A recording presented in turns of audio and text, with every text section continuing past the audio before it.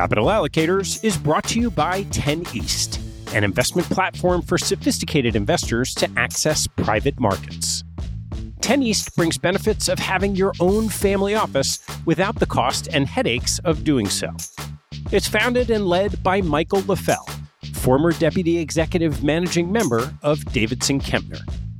Michael and his investment team offer members the opportunity to co-invest by offering at their discretion. Michael and his team source, diligence, and commit material personal capital to each investment. The opportunities shared on the 10 East platform offer exposure to private credit, real estate, niche venture and private equity, and other idiosyncratic investments that typically aren't available through traditional channels. The principals have over a decade track record of investing in these types of exposures across more than 350 transactions. Post-investment, the 10 East team conducts ongoing monitoring and reporting, just as you'd expect from an institutional investment organization. I've known Michael for about a decade, and after becoming impressed by the quality of 10 East offerings, its research process, and high-quality investment team, I became an advisor to the organization and investor in multiple offerings. You can learn more and join me as a member at 10east.co. That's the number 10east.co. I want to take a break in the action to tell you about NetSuite by Oracle, helping businesses accelerate growth and run better with a suite of ERP, financial, CRM, and e-commerce products. Here are three numbers for you to remember: 36,000, 25, and 1. 36,000 is the number of businesses that have been upgraded to NetSuite by Oracle. NetSuite turns 25 years old this year. That's 25 years helping businesses do more with less, close their books in days, and drive down costs. And 1, because your business is one of a kind. Get a customized solution for all your KPIs in one efficient system with one source of truth. Manage risk, get reliable forecasts, and improve margins. Everything you need, all in one place. Right now, download NetSuite's popular KPI checklist designed to give you consistently excellent performance, absolutely free at netsuite.com/allocators. That's netsuite.com/allocators to get your own KPI checklist. netsuite.com/allocators. And now, back to the show.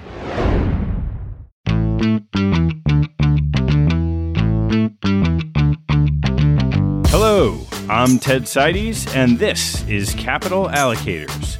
This show is an open exploration of the people and process behind capital allocation. Through conversations with leaders in the money game, we learn how these holders of the keys to the kingdom allocate their time and their capital. You can join our mailing list and access premium content at capitalallocators.com. My guest on today's show is Josh Friedman, the co-founder and co-CEO of Canyon Partners, a $25 billion multi-strategy firm that specializes in credit-related analysis across distressed securities, securitizations, risk arbitrage, and real estate. Josh founded Canyon in 1990 with Mitch Julis, his roommate from their time at Harvard Law School and Harvard Business School. Our conversation covers Josh's background at Goldman Sachs and Drexel Burnham under Michael Milken, the founding of Canyon, its investment philosophy, key stages on its path, and structure of the organization. We then turn to Josh's thoughts on the evolution of credit markets, liquidity, competitive dynamics among creditors, opportunities, and risks. We close with Josh's advice for investment committees based on experience as a trustee at Harvard Management, Los Angeles County Museum of Art, and Caltech, among many others. Please enjoy my conversation with Josh Friedman. Josh, thanks so much for doing this. Thank you very much for having me. Well, let's go all the way back and start with your original path into investing. It was sort of an accident, and it wasn't at all what I planned to do.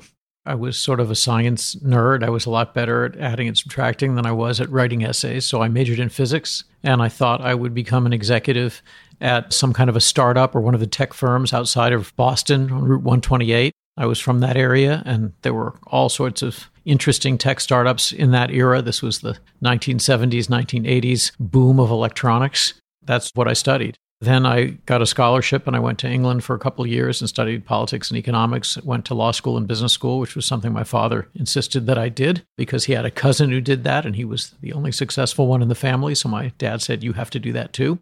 I had no intention of being a lawyer, but along the way, my plan to be in the tech world got waylaid because I got recruited by Goldman Sachs. I spent a couple of years in the early 1980s in the merger and acquisition department at Goldman Sachs in New York.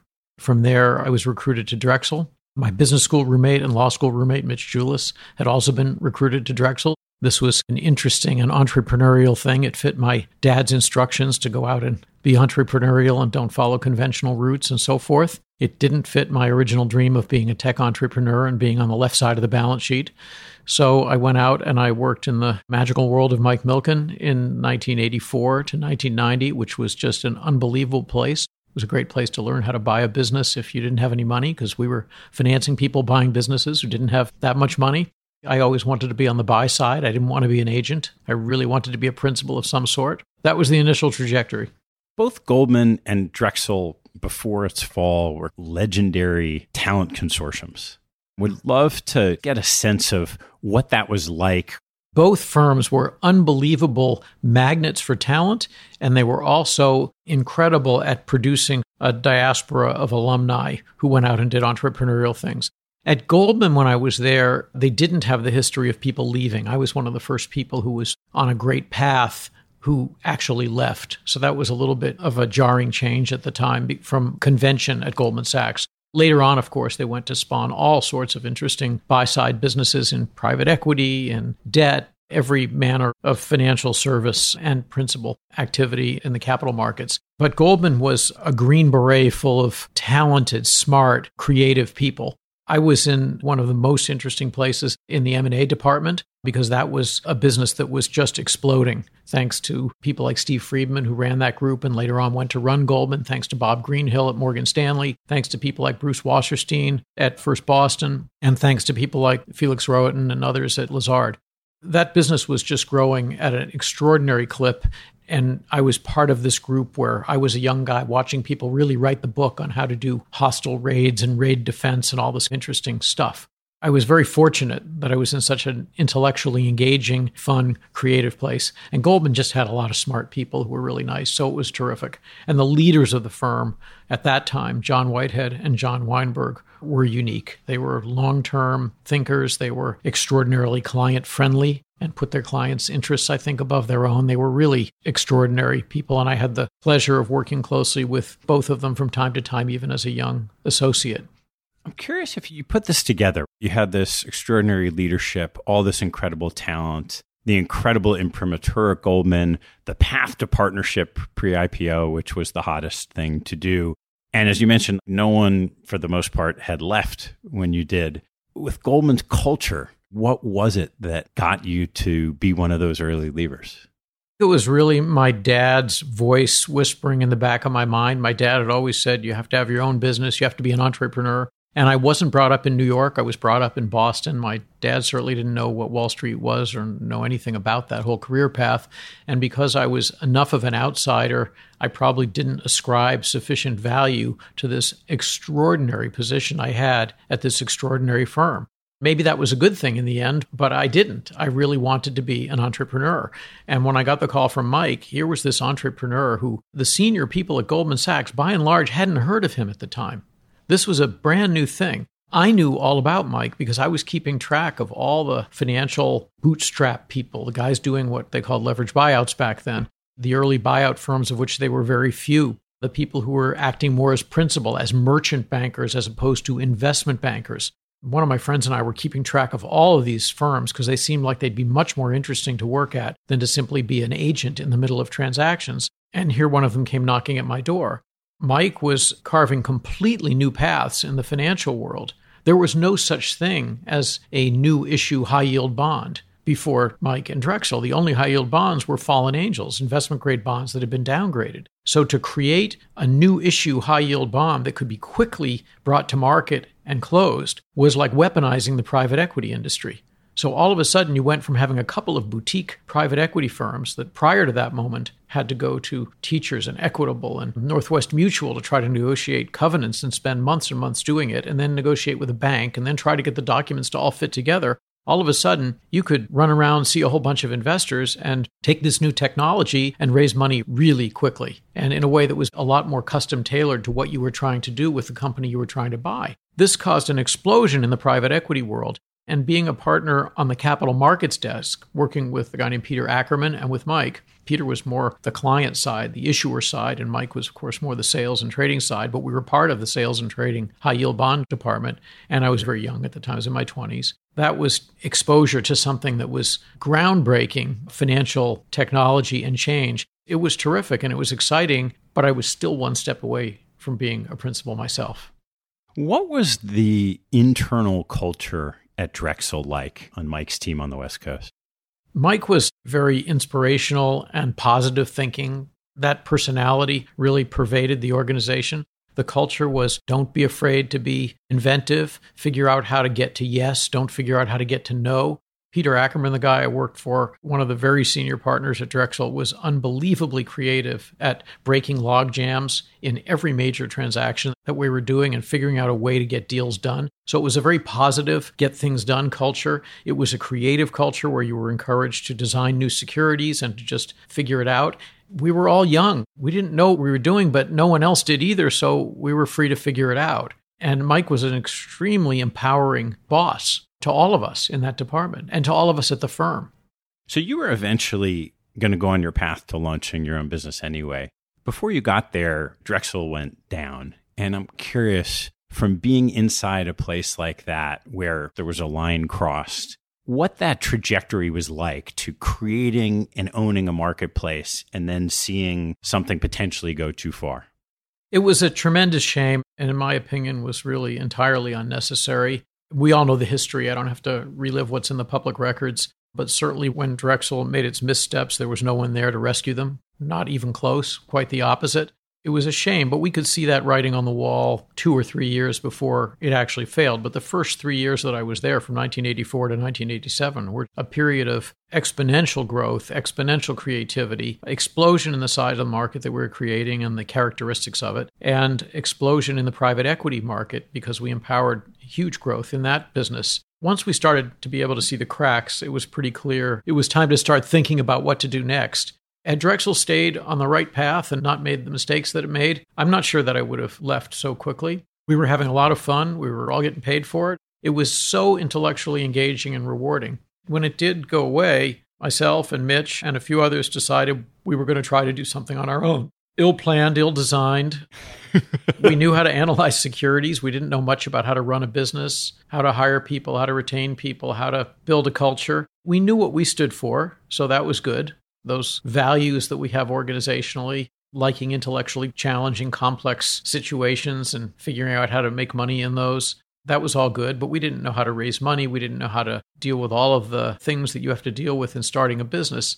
And we also weren't in New York, so we probably didn't have a lot of the enabling infrastructure around us that we might have had we been in New York. On the other hand, maybe it let us grow something out of the universe of the mainstream a little quicker as well.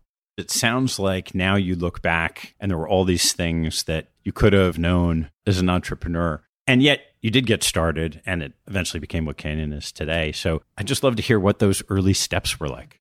First of all, we had no idea even how to raise money. Like, who do you go to raise money? All we knew is that the market was a complete disaster. Drexel was out of business. The savings and loan business was in free fall because of all the real estate bad lending that had been done. So the Resolution Trust had taken over thrift after thrift after thrift. And the federal government was proud owner of a lot of high yield bonds, as were insurance companies, and there's no market. So if you sell when there's no market because Drexel's gone and the next biggest guy is a tiny fraction of that and they don't know the credits particularly well, the prices get absurdly low on pretty good credits. And it's also a time when the U.S. economy was recovering from a recession in the late 80s. So you had an economy pointed up and bond prices going down, and it made no sense. Here was this opportunity to buy things, and we had no idea how to do that. We started out by doing advisory work on bankruptcies. That was good because it paid monthly fees and success fees, and it was sort of M&A related in the end. And we had a lot of clients who were clients, particularly of mine, from the financing side, people I had worked with, private equity firms. But we quickly realized we needed to find some capital. We didn't really know much about how to set up a hedge fund or a mutual fund or what the right format was, but we knew that the hedge fund structure was much better than a daily liquidity mutual fund, given the lack of liquidity in the markets from time to time, and particularly at that moment. After a lot of banging on doors, not really knowing what we were doing, we managed to get 3 large private accounts to give us single client managed accounts. One was a sleeve a hedge fund gave us, one was from a foreign bank, and one was from a U.S. insurance company.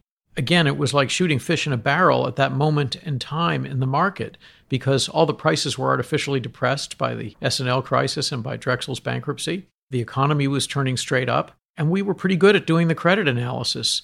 Those accounts did fantastically. Then we sat back and said, well, we have to give this money back because they're limited duration accounts. We need to start a fund.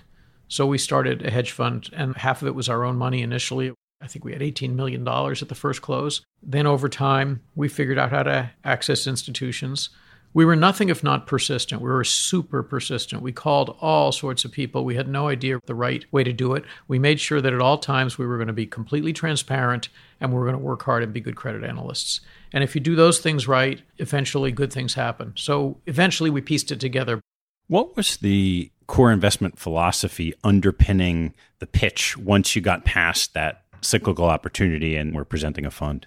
We were trying to do something different from conventional capital markets investing. So we were trying to buy things that were complicated, that would eventually become simpler. And generally, though not always, do things that were driven by credit markets. So distressed is an example of a perfect asset class that would fit in our type of operation that wouldn't fit with a lot of the conventional players in the market. Although by 1994 and 5, distressed had largely run its course, at least for a while. We were doing arbitrage, from convertible arbitrage to risk arbitrage to other types of arbitrage. We would do stressed total return debt. We would make direct loans to people who were in a complicated fix and needed money quickly. And if we couldn't have enough capital ourselves to provide that entire tranche that we were pricing, we'd share it with a few friends. And we did that many, many times back in the old days.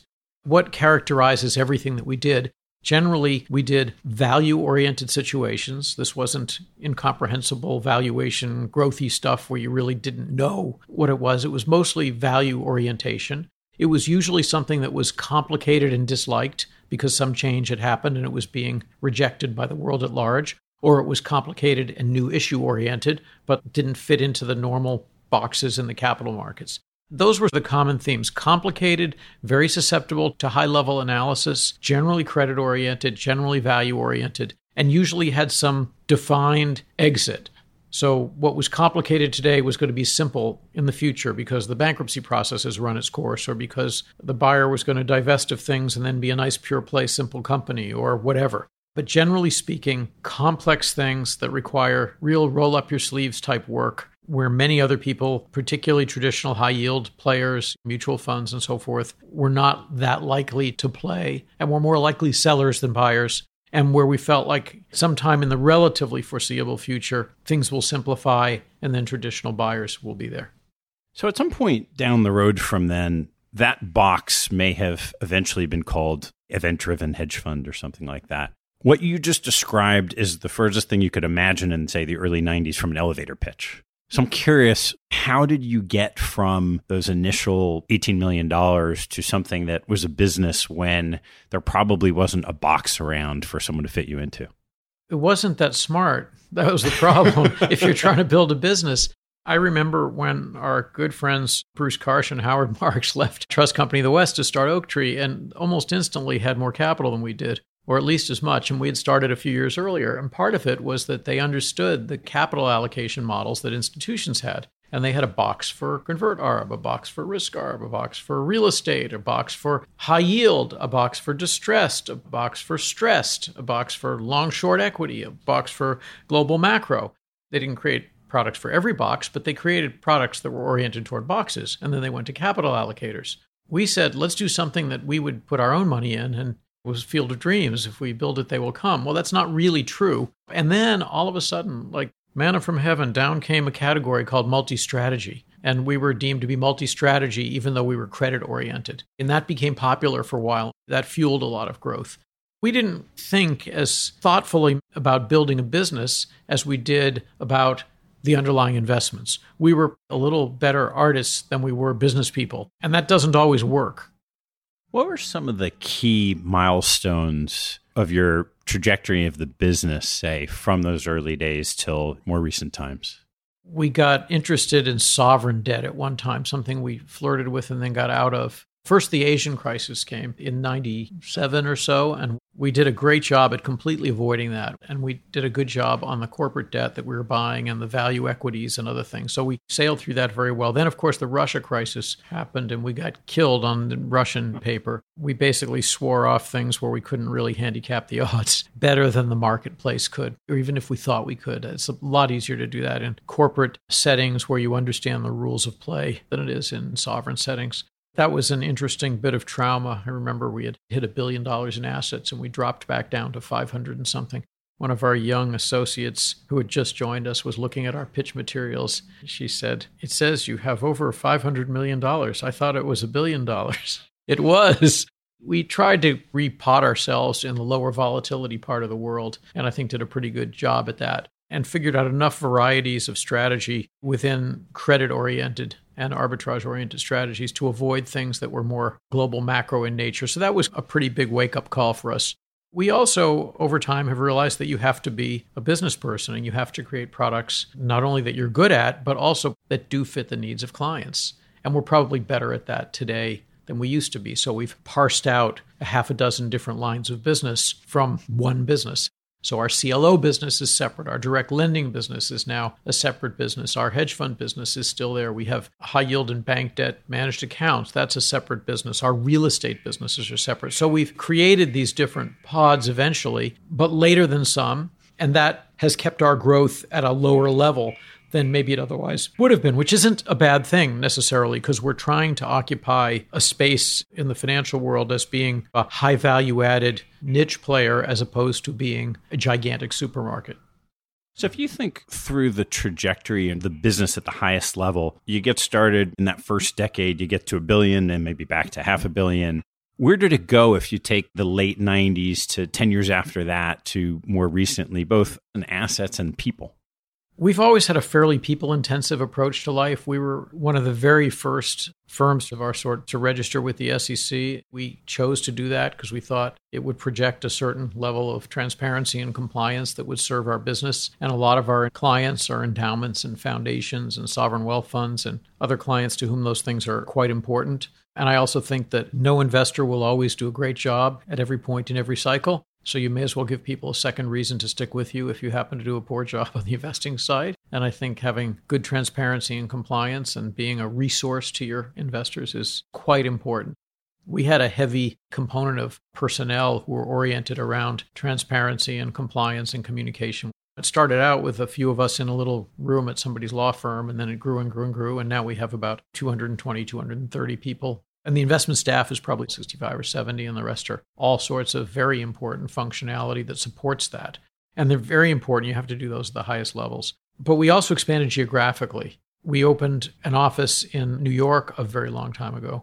That was essential just because we're in New York constantly. The street is in New York. A lot of our colleagues and competitors and friends and so forth have a presence here. So it's very important for us to have enough touch points in New York. We opened an office in London, early 2000s, maybe 2004, 5, 6, something like that. And we've had a continuing presence there. That's very important because we do a lot of stressed and distressed trading out of Europe in general, and London is the gateway for that.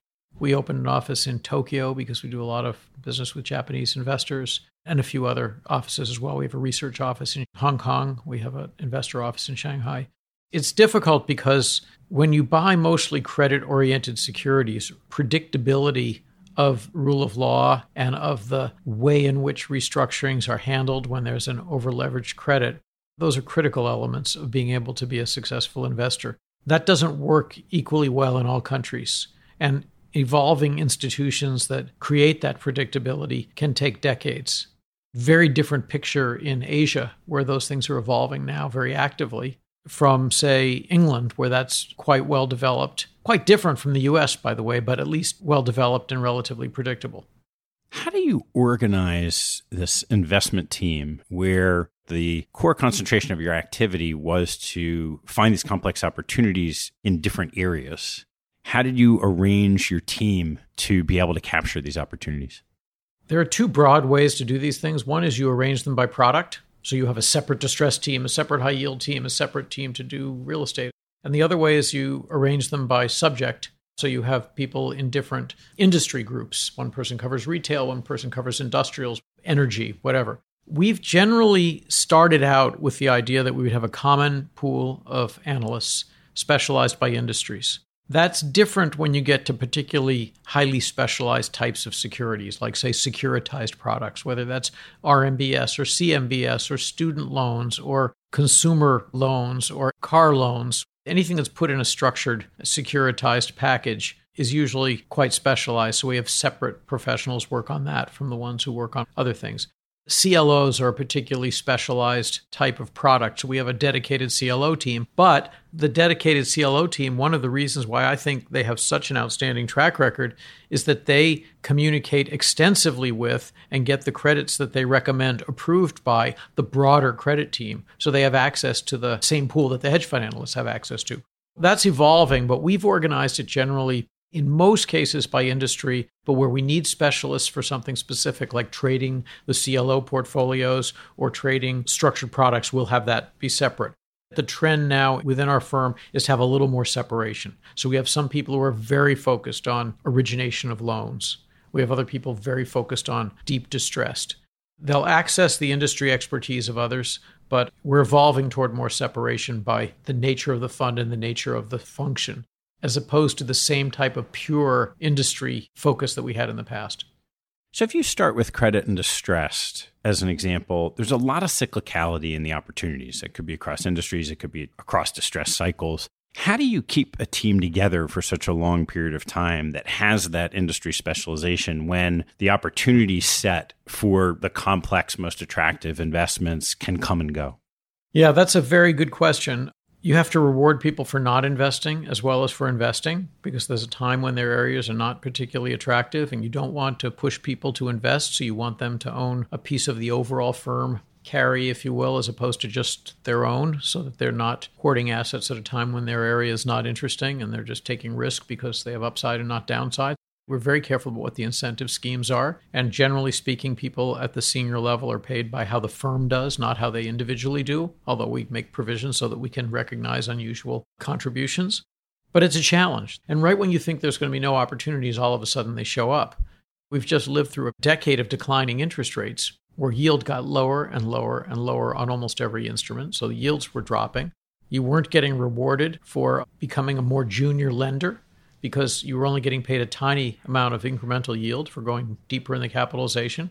So prior to, say, the first quarter of this year, we were in a market where what you're describing with distressed was not just with distress. There were some ninth inning distress things to play, like the last chapter of Puerto Rico, the distressed oil rig companies that had all been restructured that now are starting to all sign up long-term contracts at very high prices because of what's going on in the energy business. But most of the traditional distressed was gone. Traditional high yield had a very low yield. Treasuries had very, very, very low yields. So you had low yields, low spreads, and not getting paid for taking more risk.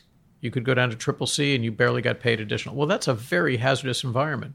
So you have to pull your horns in and generate more cash and sit more senior in the capitalization, be more floating rate, do things that are defensive, and just tell everybody we're going to have to wait a while before we get more aggressive.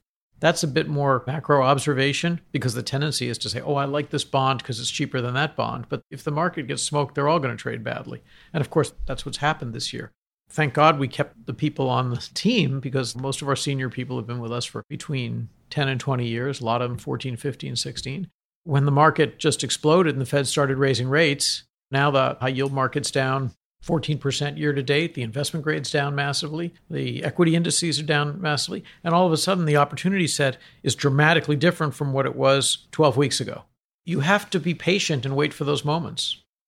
How do you create your internal compensation structure so that these people are comfortable and happy to stay around for 13, 14, 15 years when, if you look at this last period up until a couple months ago, there was probably a lot more waiting than there was exciting activity in this world.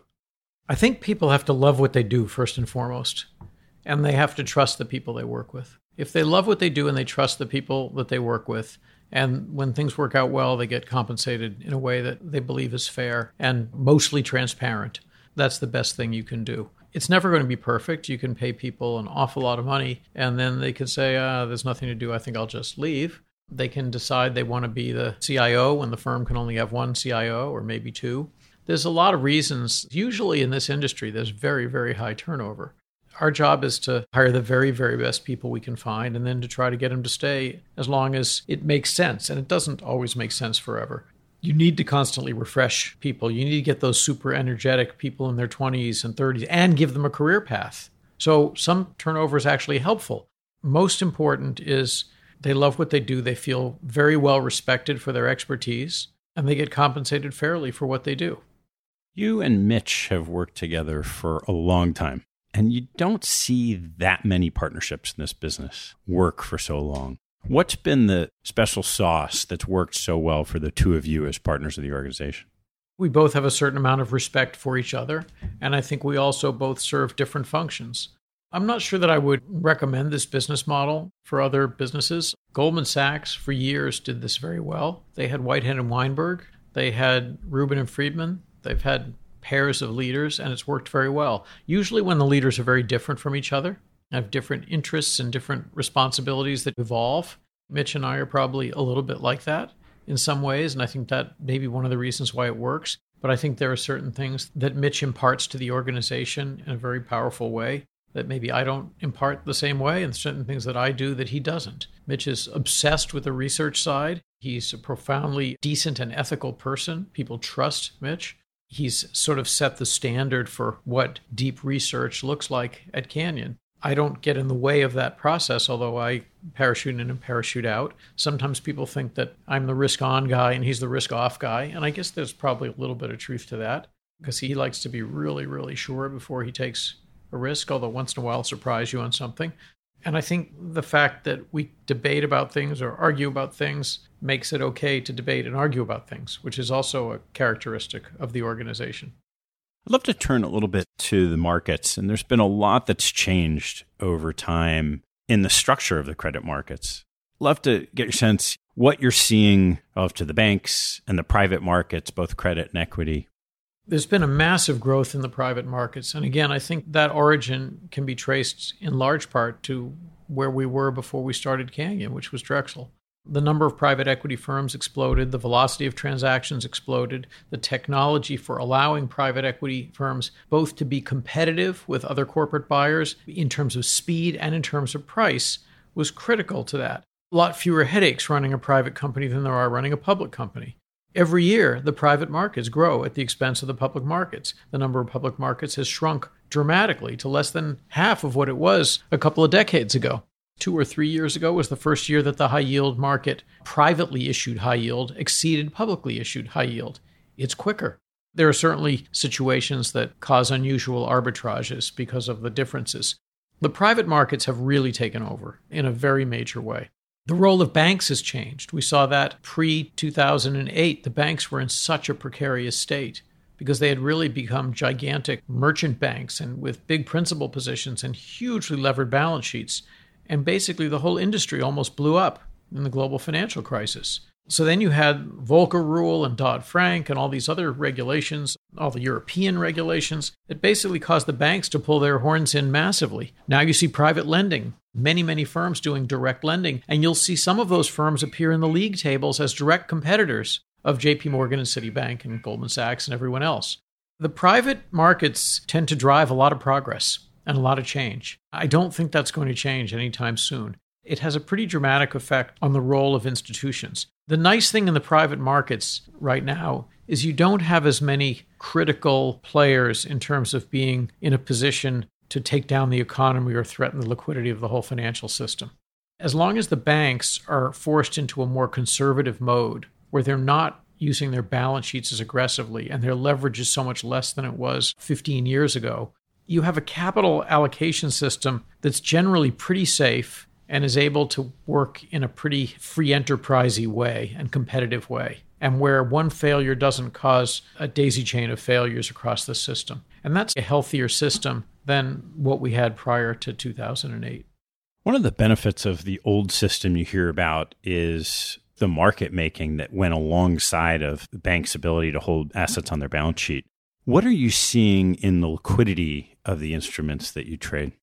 Liquidity has always been fleeting in some of the things that we invest in. Even when we started the business, Drexel had a disproportionate share of the trading in the secondary market of high yield. So when Drexel went away, liquidity went away in many respects. And then other firms all showed up, because if there's no liquidity, there's usually a lot of profit in making liquidity. So market makers showed up, often competitors' firms that refused to go into the industry, but then hired someone from Drexel to run their department the next minute. So that's what happens.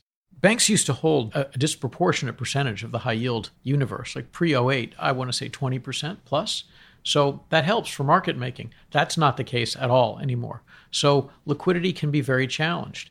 Also, a lot of the players who were playing in the secondary market for high yield, the more active people who would pounce in and then step out, depending on what the mutual funds were doing, have migrated toward other parts of the market, particularly direct lending. So they've left a hole in some of that liquidity, which means when a mutual fund wants to sell, at least at this particular moment in time, the bids can be pretty disappointing. And that's a good thing if you're a buyer, but it's not necessarily a great thing if you're a seller, because liquidity is challenging. And it's not always great as a buyer either, because you might see something quoted at a certain level, but you might not really be able to buy what you want to buy or buy enough to make a difference.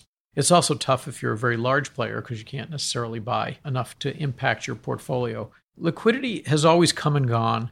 At this particular moment, it's been driven out of some of the middle of the market just because some of the players have moved up market to do mostly large lending, and there wasn't much to do in the middle of the market other than mutual fund, low yielding index type stuff. And now all of a sudden there is, but the liquidity's not there. So I think that will always come and go and come and go. It will never be perfect in these markets.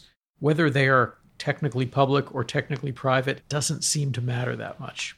The other thing that seems to come and go a lot is every couple of years, someone throws a warning shot about the potential mismatch in liquidity with credit instruments in, say, the ETF world most recently, or the mutual fund world before that. As we go through these pockets of downdraft like we have earlier this year, have you seen any of these potential mismatch issues cause real problems in the markets?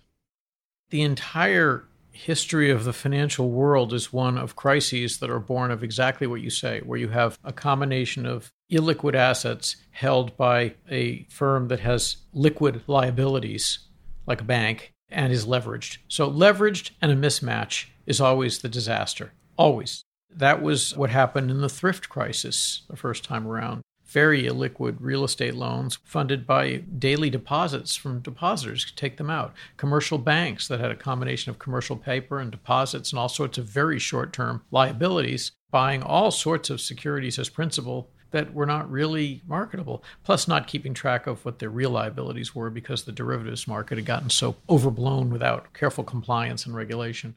There are so many stories out there of institutions that have failed that are highly leveraged and have a mismatch. And if it pervades the banks, which are the absolute center of the financial world, then it becomes systematic risk. That's a very dangerous system. We don't have that right now. The banks are not leveraged up to crazy levels, and they don't own tons of illiquid securities. A lot of those securities have gone to other balance sheets in the shadow banking system. So the worry is the shadow banking system somehow full of mismatch and leverage. I don't think so. I think that most of the private lending entities out there, if they have bad assets, that's life. But A, they're not systematically important, and B, they're not that leveraged. I'd love to go from some of the market structure issues to a little more micro in the work that you do with people who touch distressed investing in particular. So much of the right side of the balance sheet investing can be a zero-sum game. And so many of the principles that you espoused for Canyon, trust and treating people well, are not necessarily the same features you see commonly displayed by people in the distressed market. I'm curious how you bring those two things together.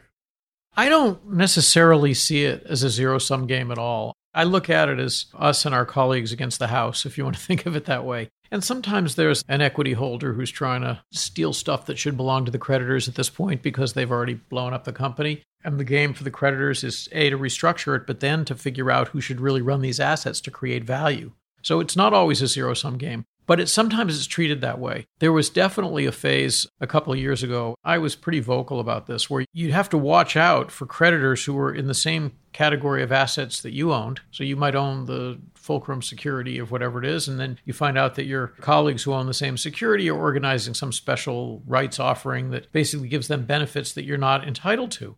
There are certain lines that you have to draw in terms of how you behave in general. And it's not that you can be stupid, and sometimes you have to make sure you have sharp elbows too. But generally speaking, some of those things are really distasteful. They don't rank high on the ethics scale, in my view. And some of that creditor-on-creditor violence that you get, particularly if it's from people who are in the same asset class as you. It's one thing to fight against people who they own the subordinated, you own the senior, or you own the subordinated and they own the senior. That's a legitimate battle that gets fought out. There are legal rights that you have that you assert. There are things that you do. Generally, you should be similarly treated if you're similarly situated. There was a period where returns were so scarce that there was a lot of pretty rough behavior within creditor groups that way. We try to avoid that. I don't like that game. Probably around the same time, there were a fair number of transactions in the CDS market where people would touch multiple sides of the same incentive structures within a balance sheet. Curious how that's played out the last couple of years. That's also become less of a thing. There were some very famous ones. I think there was an article on Bloomberg or somebody. They likened it to buying insurance and then setting fire to the building and then putting out the fire after you collect the insurance money. And it is like that a little bit. Those also, I think, got a lot of disapproval. And I think they attracted a lot of attention of regulators whose attention you don't want to attract. We haven't seen much of that lately, but we also haven't had a full-blown ugly distress cycle. We had one post-08. Some of those names took many years to play out. Then we had some of these larger, later bankruptcies, like Caesars and like Puerto Rico. But there was less of that type of manipulation. Bankruptcy is a rough game. Not everybody's getting out making money in most bankruptcies. There's usually a reason why a bankruptcy occurred. And someone's going to win and someone's going to lose. And you can expect a certain amount of caged animal behavior from the participants. So as we go into this first leg down, and we'll see what happens from here, curious where you start assessing the opportunities you're most excited about across the different disciplines you participate in. The first thing that happens when the Fed starts raising rates like this is a lot of mutual funds that own long duration, low rate paper find that it immediately drops in price. Rather than that attracting new people to put money in those mutual funds and say, oh, look, it's all cheaper, it tends to attract sellers who say, I didn't know this thing could go down as well as go up. They're selling into a lousy secondary market. So the first areas of opportunities tend to be just simple secondary market securities that have dropped 15 or 20 points without all that much happening to the issuer. Some of them, you have to watch them a little more closely because they're more cyclical industries or whatever. There are a lot of very good securities that are all of a sudden buys that were certainly not buys 20 points higher. If you've managed to preserve your firepower and not suffer too much damage on the way down, that's the first place, in my opinion, that one looks. That's just conventional, high-yield, super beaten-up paper in credit-worthy companies, hopefully not too long duration paper because then you have more exposure to other trading. There might be some distress. There might not be some distress. We'll see. I would expect there will be some distress, but I think it's going to take a little while before that develops because a lot of the paper that's been issued doesn't have covenants or has very, very light covenants, and coupons are really low. A company can be distressed long before they default on their debt. So you might be waiting a long time for real distress.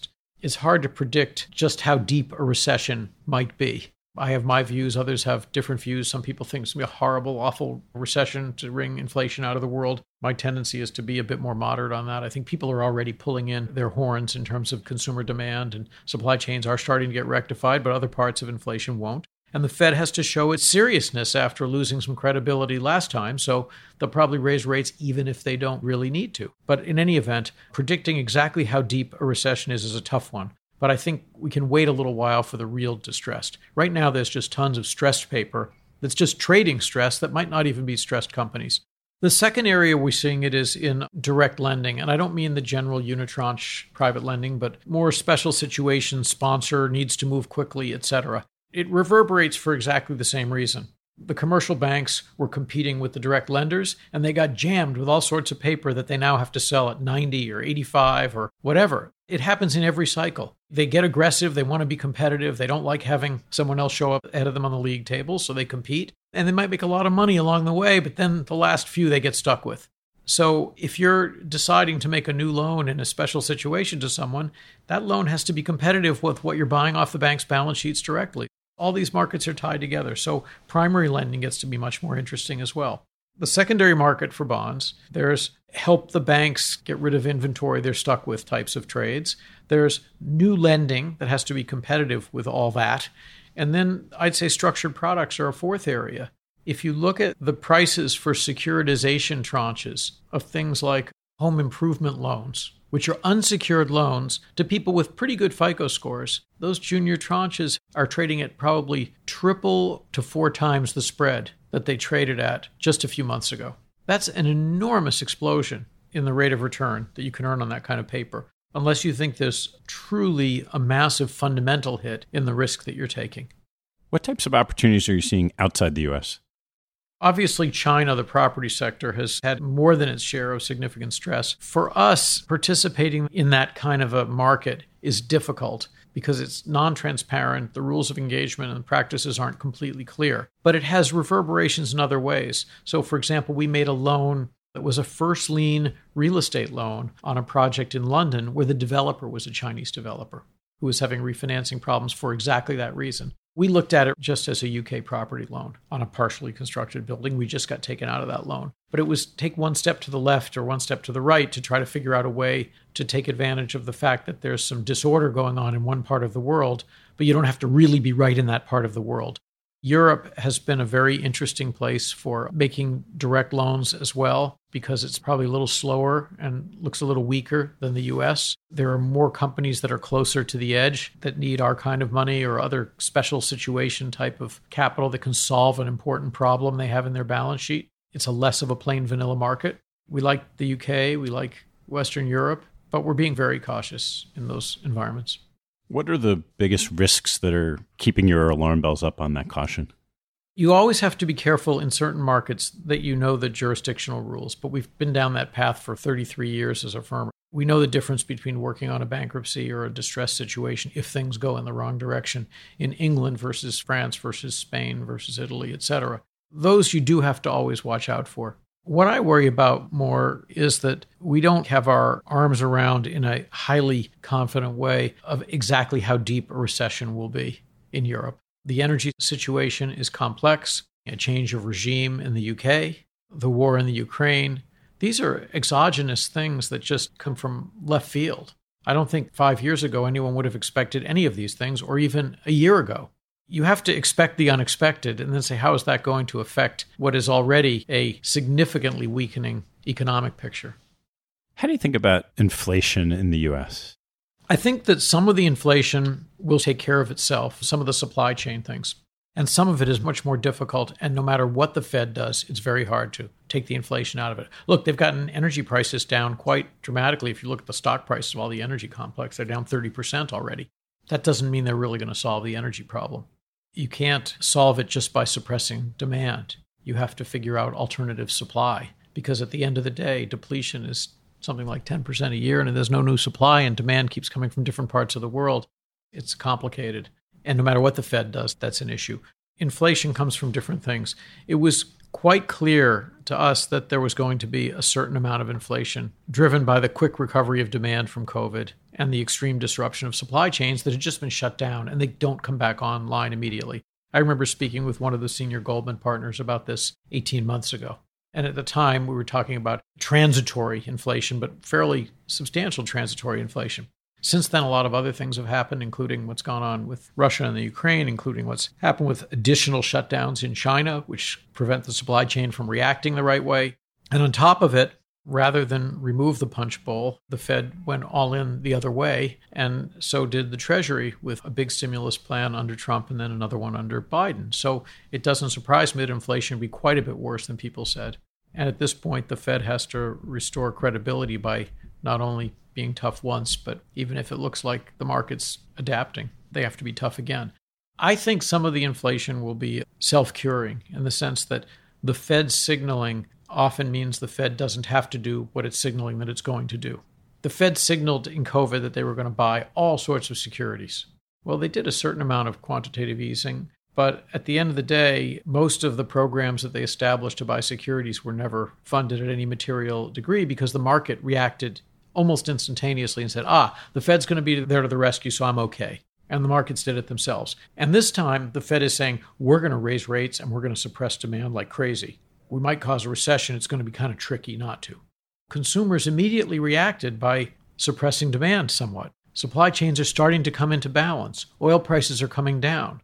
Sometimes the market does it because the Fed said it, and then the Fed doesn't actually have to do it.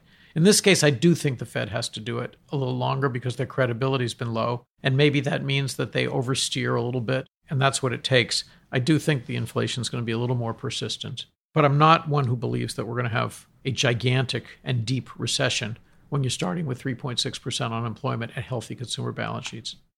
When you're sharpening your pencils on credit analysis, how do you either react or respond to what you're seeing on the inflation side? A lot of time we try to use historical analogies. So when we're looking at some of these securities that we talked about and we're looking at how bad can it get, and we start saying, how bad did things look in 2008 in terms of default rates and credit losses on cars? That's serious recession. Not necessarily the inflation part, but the recession part. So we try to look at a lot of scenarios that we build from prior episodes, either of inflation or recession, and we try to say, how much can we tolerate? What's different this time, of course, is that unlike the COVID-induced problem, where the Fed was there to the rescue, the Fed here is the cause. They're not rescuing you. They're doing this purposely because they're trying to deal with inflation. We try to look at all these scenarios. We try to prepare ourselves as opposed to predict. That's one of the mantras we repeat often here is prepare, don't predict. And you have the ability to hedge. You have the ability to protect your positions. The nice thing about the format of most of our money is you can do that. So that's what we try to do. I'd love to turn a little bit to your seat on the other side of the table. You've been on board trustees, investment committees of a number of institutions. Knowing what you know from the inside of Canyon, what do you see that those boards or those pools of capital may not fully appreciate from what you know from the inside? Remember, what I do for a living is much more narrow than what they do. We have an area that we focus on. It's generally credit related, it's generally value oriented, it's generally complex situations that are becoming simple. But there are broad swaths of the market that we don't necessarily focus on, and those institutions very much do. Venture capital, pure private equity investing, etc. Sometimes they get a little too caught up in the competition of what everyone else is doing because they all get benchmarked and paid based on how everybody else is doing in the industry. So if everybody's doing goofy things, they might just do the same goofy things. That's true in all capital markets, by the way. Everyone has a fear of missing out. Pricing was insane at the end of last year in the public markets, in the private markets, in the equity markets, in the debt markets. It's hard to change your investment policy on a dime. Some people do it. The endowments that I've served on have been very different in their approaches. When you're sitting in a room and the benefactor for the endowment is Eli Broad, who has strong opinions and isn't afraid to change his portfolio dramatically overnight. May he rest in peace because we miss that kind of intellectual thought process and energy from Eli. That's very different from a more bureaucratic process, if you will, at a larger institution that's got a different kind of organization. That's got a lot of entrepreneurs involved with it at the Broad. So I'm not sure that they miss anything per se. I think they operate within a certain universe. Part of the job as a trustee is to make sure that they think beyond that universe, that they think expansively. If you think there's something they're missing, then you make sure that they're at least paying attention to it. To me, it's a tremendous chance to learn. It widens my peripheral vision in the investing world tremendously. And the whole game is always to start out by having a really good CEO. That's like any business. What have you learned from sitting in those seats that caused you to think differently about investing than you had before you served in that capacity? Much more about the equity world and positive optionality. Part of the game we're doing with debt securities is, in some respects, debt is negative optionality because the best thing that happens is you get paid off and the worst thing that happens is you lose all your money. You'd rather flip that around so you have unlimited upside and limited downside. That's what equities are theoretically, but that can be a bad game too because there's a price to it. We've always thought of distressed debt as an interesting trade-off because you have that kind of upside optionality that you don't have on par securities. The same with stressed debt. And one of the things that's great when you're on one of these boards, if you're looking at a broad array of other types of financial instruments, including equities, including venture, including private equity, you get a real sense for what the liquidity versus upside versus downside trade-off should be. I think it helps you identify when in the cycle it's most attractive to be doing what you're doing. So from sitting on these boards, you've seen a lot of your peers and a lot of different personalities impart their wisdom, judgment, maybe ego onto some of these pools of capital.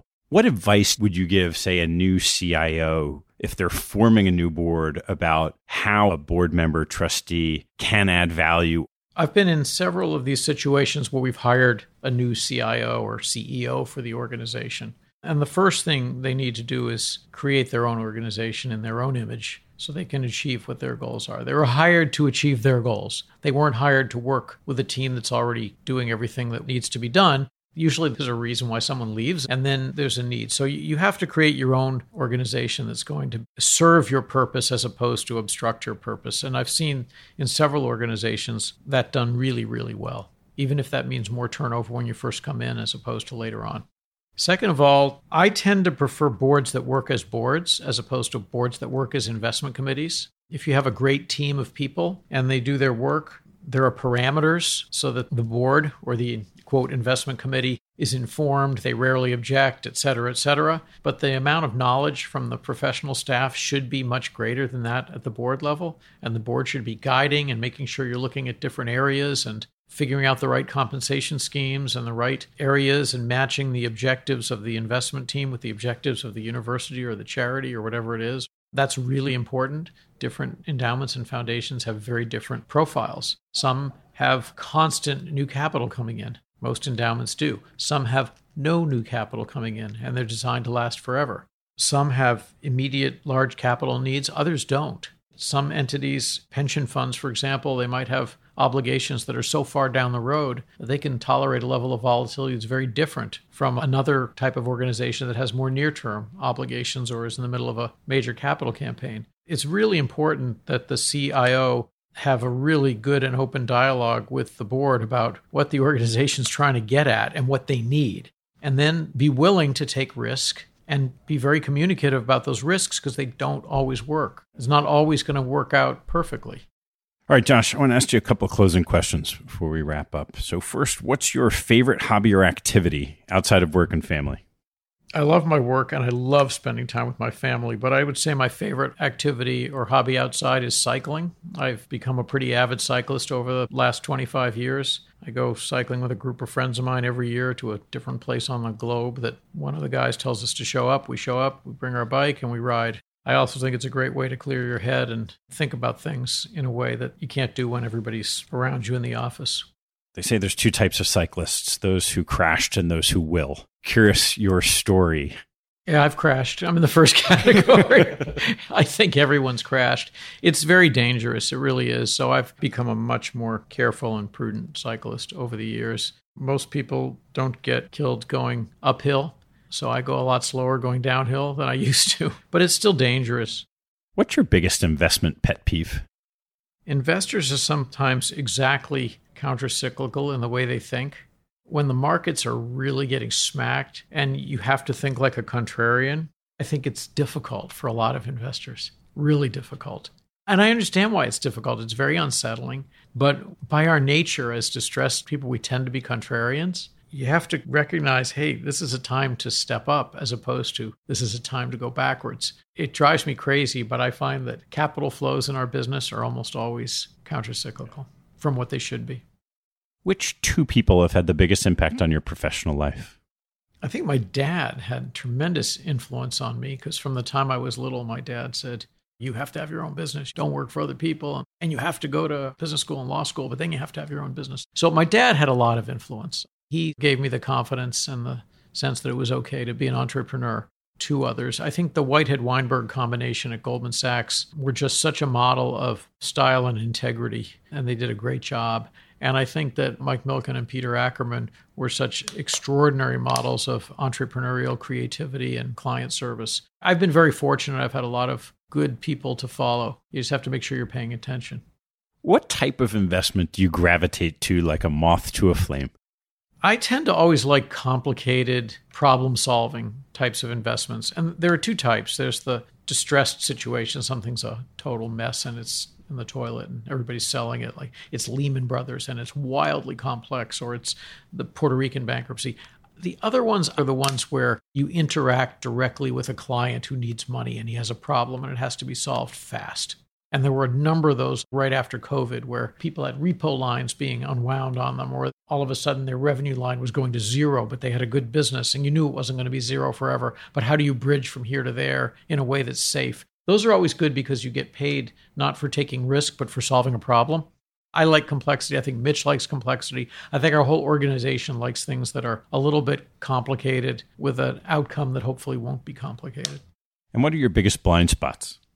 Historically, we were probably not as aware and reactive to macroeconomic risks and opportunities as we probably are today.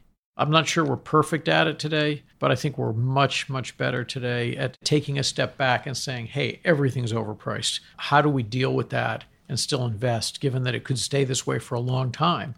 And our job is to invest. So how do we deal with that? You can't ignore those types of environments at all, but I think historically we've been probably blindsided one too many times by not paying adequate attention to macroeconomic risks. A lot of these types of events that have an impact on world markets are not predictable in advance, but you still have to protect yourself against them. What teaching from your parents has most stayed with you? My parents were great. My mother was a school teacher. My dad was not college educated, but was an engineer. He was very smart. I tell my kids three things, and they're really based on lessons from my parents. And my kids know the three things. My parents didn't crystallize them quite as well, but I tell them, work hard, be honest, and have a positive attitude. You can be really brilliant, or you cannot be really brilliant. You can't really control that, but you can control how hard you work. You can control if you're honest, and if you're not honest, you can destroy in a day what you create in a lifetime. You got to be honest, particularly treat people the way you want to be treated. And having a positive attitude is in many respects the hardest one. And my dad would always say, meet people, meet people, meet people. If you have a positive attitude, people will follow you, good things will happen. Those are styles or practices that I think I got very directly from my parents. All right, Josh, last one. What life lesson have you learned that you wish you knew a lot earlier in life? I think one of the lessons that I've seen from great organizations everywhere, and we probably could have used a little bit more of this early in our career, was hiring the best people. Or the way I refer to it internally is I say, A people hire A+ people, B people hire C people. You should always be trying to hire the A+ people. And if you do, things work out okay. Josh, thanks so much for taking the time. Thank you very much, Ted. Thanks for listening to the show. If you like what you heard, hop on our website at capitalallocators.com, where you can access past shows, join our mailing list, and sign up for premium content. Have a good one, and see you next time.